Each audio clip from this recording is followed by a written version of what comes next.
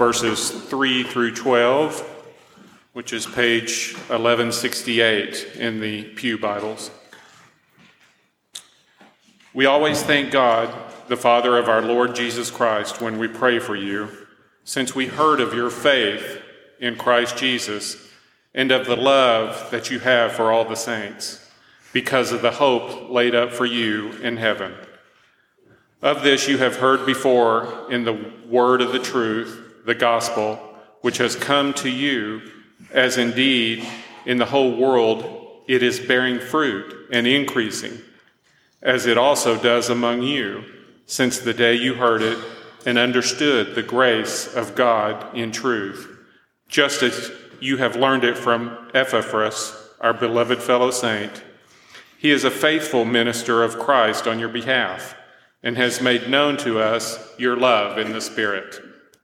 And so from the day we heard, we have not ceased to pray for you, asking that you may be filled with the knowledge of his will in all spiritual wisdom and understanding, so as to walk in a manner worthy of the Lord, fully pleasing to him, bearing fruit in every good work, and increasing in the knowledge of God, being strengthened with all power, according to his glorious might, for all endurance and patience, with joy, giving thanks to the Father, who has qualified you to share in the inheritance of the saints in light.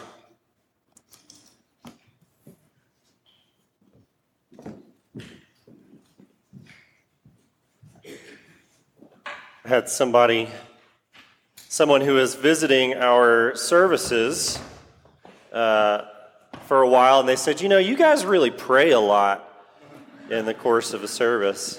We sit and we stand a lot too. I don't know if there's some deep theological reason for that. There probably is, but I don't know what it is. As far as the prayer goes, though, there are a couple things. Philippians 4:6 says this. It says, "Do not be anxious about anything, but in everything by prayer and supplication with thanksgiving, let your requests be made known to God." So that's part of why we pray a lot in our services. I also like the way another pastor put it, a guy named Sam Storms. He said, "We must never presume God will grant us apart from prayer what he has ordained to grant us only by means of prayer." We must never presume God will grant us apart from prayer what he has ordained to grant us only by means of prayer. And so we do. We pray a lot in these services because it is important, because God asks us to, because it is good for us, and because we want to be obedient to the Lord and what he calls us to do. But the question is how? How should we pray? And today, as we're looking at Ephesians, and this is this letter that's all about the church, how should we pray for the church? How should we pray for this church?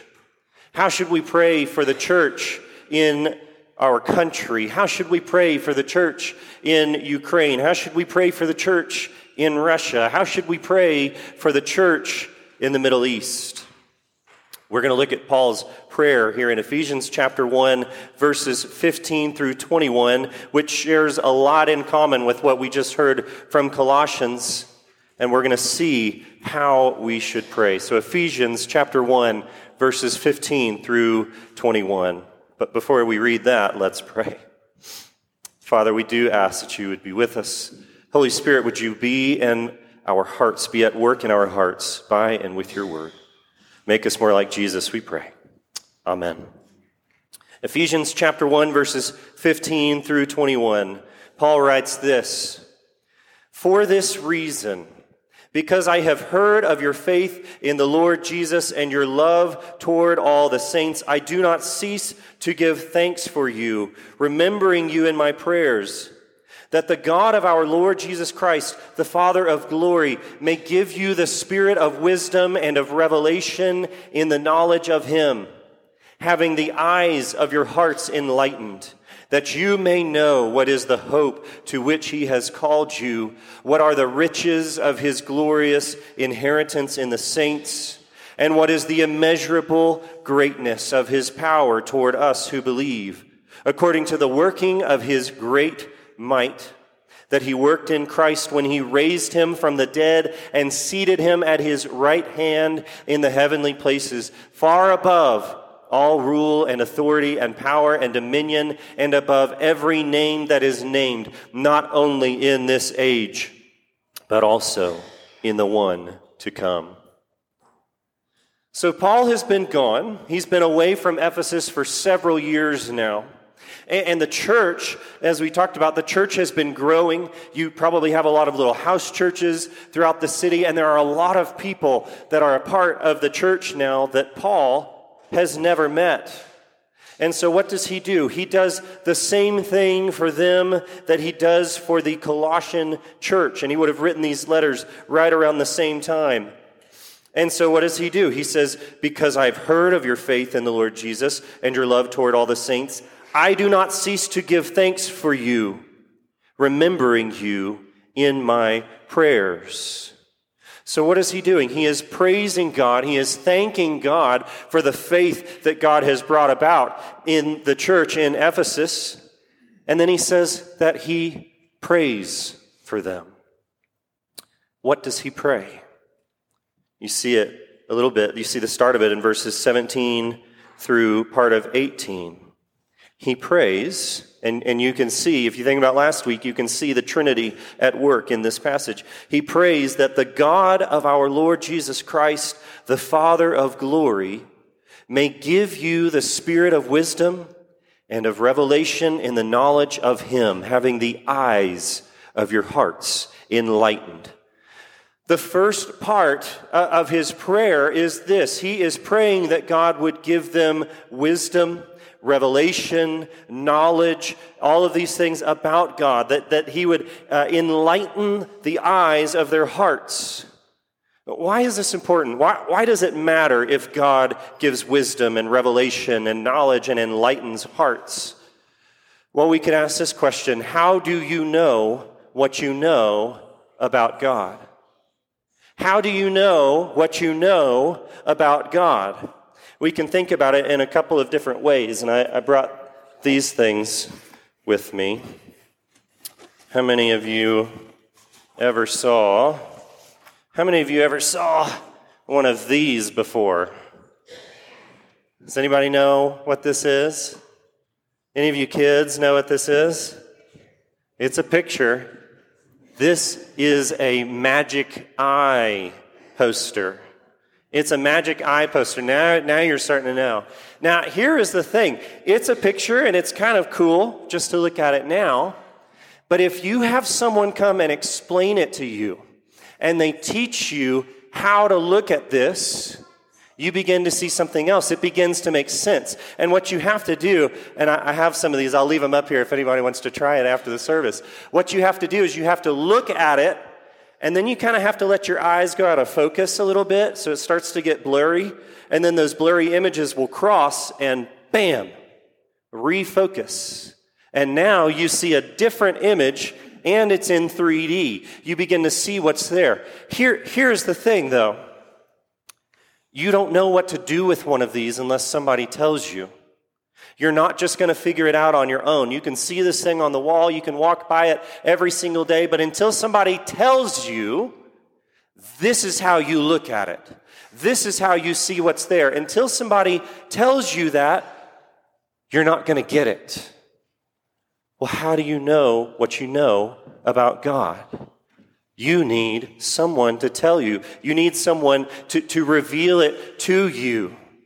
You could think about it this way too. If you think about last week, we talked about the Trinity and how we can't really understand the Trinity. It's like a three-dimensional being coming into a two-dimensional world. That's what C.S. Lewis talked about. And so we can't quite understand that. The only way we can understand a three-dimensional being in a two-dimensional world is if that three-dimensional being begins to reveal things about himself and explain it to us in a way that we can know. And so God wants us to know him. And so Jesus comes into our two-dimensional world. God becomes flesh so that we can understand him. And we need the Holy Spirit to then begin to help us to know, to help us to know who God is. We need Jesus and we need the Holy Spirit to reveal this triune God to us. And so Paul is doing that. He is saying, hey, I want you to know who God is. And he is asking that God will continue to reveal himself. Because we know him in part, but we can know him more as time goes on and as the Spirit reveals. But it is not just enough to have knowledge. It's not just enough to have knowledge because, and we've talked about this before, but that knowledge needs to go from here down to here. It needs to go from your head down to your heart. That is why Paul is praying that they would have the eyes of their hearts enlightened. He wants the eyes of their hearts to be enlightened because you can learn all about Kenya. You can know the capital. You can know what the flag looks like. You can know the currency that they use. You can know all about their politics and how their political system works. And you can know all of these kinds of things about Kenya. But to go there gives you different type of knowledge. It goes from the head into the heart. You know what it smells like. You know what the air feels like. You know the sound of the people walking on the street. You have relationships with people who are there. It's a different kind of knowledge. Or this, you could learn all about soccer, what the rest of the world calls football. You can know what it means to be offside. You can know how long the halves are. You can know all of the rules. You can know who the best players are and what teams they play on. But it's different to play in the game. To feel the grass under your feet. The feel of it when you slide on it. The sound of the crowd. The sweat on your forehead. It's a different kind of knowledge. Paul is saying we need that knowledge to go from our head to our heart. Why? As that good Puritan Thomas Goodwin said, Judas heard all of Christ's sermons. We need that knowledge to go from the head to the heart. And we need the Holy Spirit to be at work to enlighten our hearts. And so Paul is praying that God will continue to reveal himself to the Ephesians. And then he begins to ask that God would apply what he reveals to their hearts in 3 different ways. 3 different ways. He says, having the eyes of your hearts enlightened, that you may know what is the hope to which he has called you? What are the riches of his glorious inheritance in the saints? And what is the immeasurable greatness of his power toward us who believe? This first one here is that you may know what is the hope to which he has called you. Well, what is this hope? What is the hope to which God has called us? I actually really like the way a children's author puts it. I was telling somebody this week, I said, you see this kid's Bible over here called the Jesus Storybook Bible? I said, this is one of the best commentaries on Scripture you will ever read. And she talks about this hope to which God has called us. And it's that God is making all of the sad things come untrue. He is undoing them. He is unmaking them over the course of history. And so that someday when we are in glory, all of the darkness will seem like a far distant memory. It will seem like something so small, like such a tick that has passed by on the clock, because God is undoing all of those sad things. And God is calling us to proclaim that truth and to live it out. This is the hope of our calling. Now, when you know it in your head, you can say the right things about it to a hopeless world. You can say all of the right things to a hopeless world. But what you're going to do is you're still going to look at that darkness and you're going to let it overwhelm you. Because you just know it in your head. But when you know it in your heart, you can look at that darkness. And with the Lord at work in you and through you, you begin to push it back and you cooperate with God's work to make whatever the space is around you better reflect God's coming kingdom. Whether that's just in your heart, the heart of your spouse, whether it's at your work, at your school, wherever it is, when you know that in your heart, when you know the hope of your calling in your heart, you begin to push back with the Lord on that darkness. And we can think about someone like William Wilberforce, who you're very familiar with, I'm sure, who was the man that God got a hold of his heart, and he took that knowledge from his head down into his heart. And what does he do? He devotes the rest of his life to seeing slavery gone in England. Or you could think about it this way. You could think about it as a mom who knows that the neighborhood kids don't have anywhere else to go. They don't have a safe place. They don't have friends that are going to encourage them and uplift them. And so she says, come over to my house. You are pushing back against that darkness because you know that that is what God is doing. And the hope of your calling is that you are a part of that and that God will succeed. Then he says this.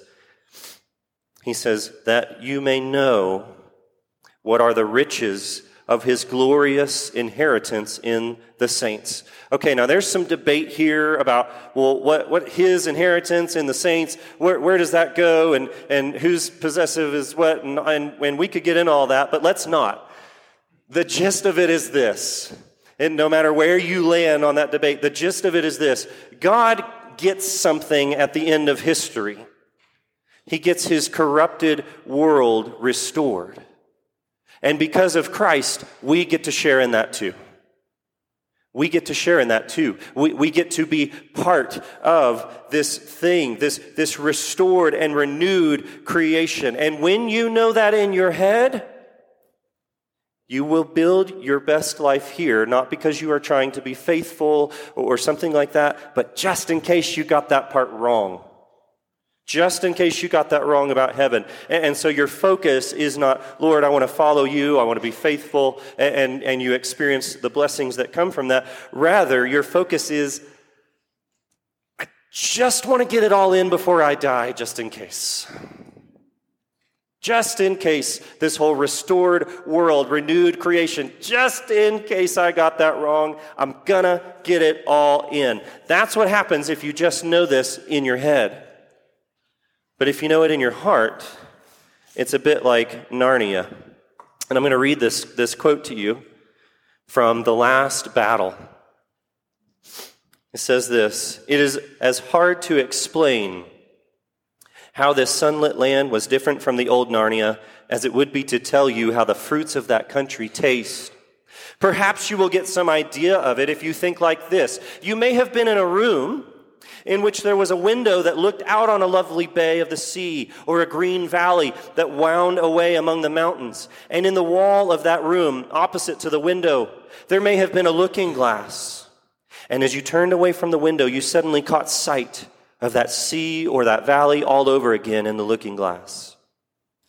And the sea in the mirror, or the valley in the mirror, were in one sense just the same as the real ones, yet at the same time, there were somehow different, deeper, more wonderful, more like places in a story you have never heard, but very much want to know. The difference between the old Narnia and the new Narnia was like that. The new one was a deeper country. Every rock and flower and blade of grass looked as if it meant more. I can't describe it any better than that. If you ever get there, you will know what I mean. It was the unicorn who summed up what everyone was feeling. He stamped his right forehoof on the ground, and he neighed, and then he cried, I have come home at last.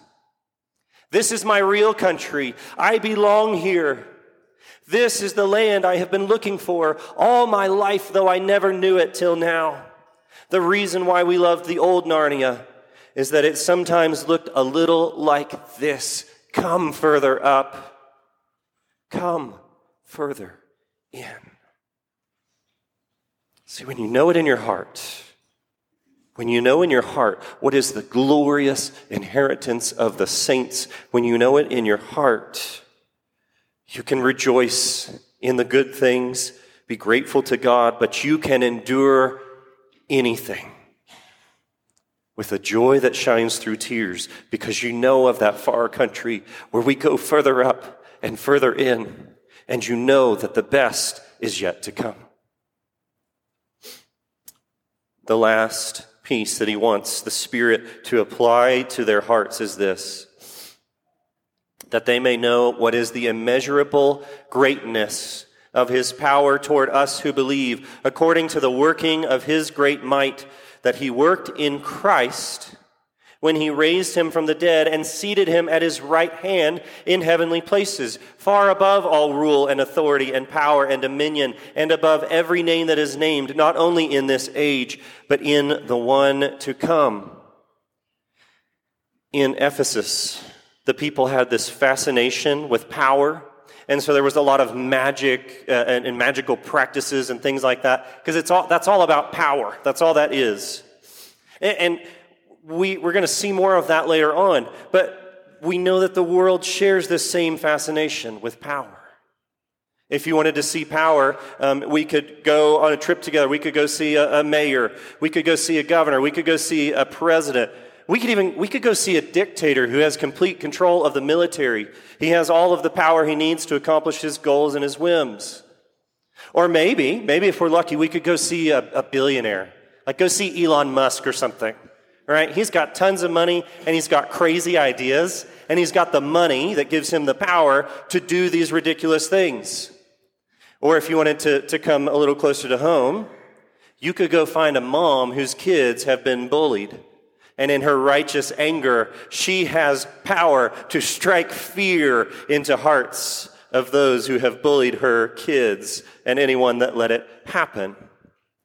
There are all different ways that we can go around and we can see power and we can see it at work. But Paul is writing and he is saying this: if you want to see real power, look at the power that God used to raise Christ from the dead. And you want to know real power? That same power that raised Jesus Christ from the dead, that seated him at God's right hand, where he rules over all, that same power is at work in you. That same power is at work in you. You can go anywhere in the world and you can find the most powerful people. You can even find the most powerful elements of nature, and nothing has power to raise from the dead, but God does. And that resurrection power is at work in you. God did it with Jesus, and he will do it again with all of those who trust in him. Now, when you know that in your head, you have kind of a half trust. You have that trust that's like the kid that's kind of standing on the edge of the diving board, and they're looking at their parent in the water, and they're kind of like, are you really going to catch me, though? Okay, I'm ready, but are you... Tell me again exactly how this is going to work. Okay, put your arms up. Higher, closer, right? And that's what the kid is thinking, and they have this half-trust that's like, God, I trust you if I could just understand your plan. If I could just understand what you're doing. Lord, I trust you, but would you just tell me a little bit more about how this is going to go? Because I trust you. Kinda. When you know these things in your head, you get that half-trust. But when you know it in your heart, you get what we could call a rich trust. It's not a perfect trust. It is not a perfect trust, but it is rich in its desire to be a full and a perfect trust. We think of the man who was talking to Jesus, and he said, can you please, if you can, there's that half trust, if you can, would you please heal my daughter? And Jesus says, if I can? Don't you know that I can? And the man goes from that half trust to a rich trust when he says, Lord, I believe, help my unbelief. It is a rich trust. It is rich in its desire to be a full and a perfect trust. It is the kind of trust that says, Lord, I believe, and so I'm going to jump. And I don't know what's going to happen, and I don't know what it's going to look like, but I trust that you are going to catch me. Why? Because you know in your heart that God is at work in you and in me with resurrection power, with real power, a kind of power that no one else in the world has. And when we have that rich trust and we have it in our hearts, then we put all of our hope in His work, His goodness, His power to accomplish His will in us and through us. So my question for you this morning is this: What do you have? What area? Where in your life can you look at and you can say, something needs to happen. Something needs to go from here down into here. Something needs to go from my head to my heart. Do you know? Do you know the hope of your calling? Do you know what is the glorious inheritance God has for us? Do you know the power that is at work in you? Do you know it in your head, or do you know it in your heart? My prayer, Paul's prayer, our prayer, is that the Holy Spirit will bring that down into our hearts. Let's pray. Jesus, we thank you. We thank you that you are at work in us. Holy Spirit, we thank you that you are the one with the power to enlighten the eyes of our hearts. We ask that you would do that now. We ask that you would do that as we worship together. We ask that you would do that through this meal that you have given us for just this purpose. This meal is our spiritual nourishment. This meal is where you are at work in our souls. And so we thank you for it. We praise you. In Jesus' name we pray. And all God's people said, amen.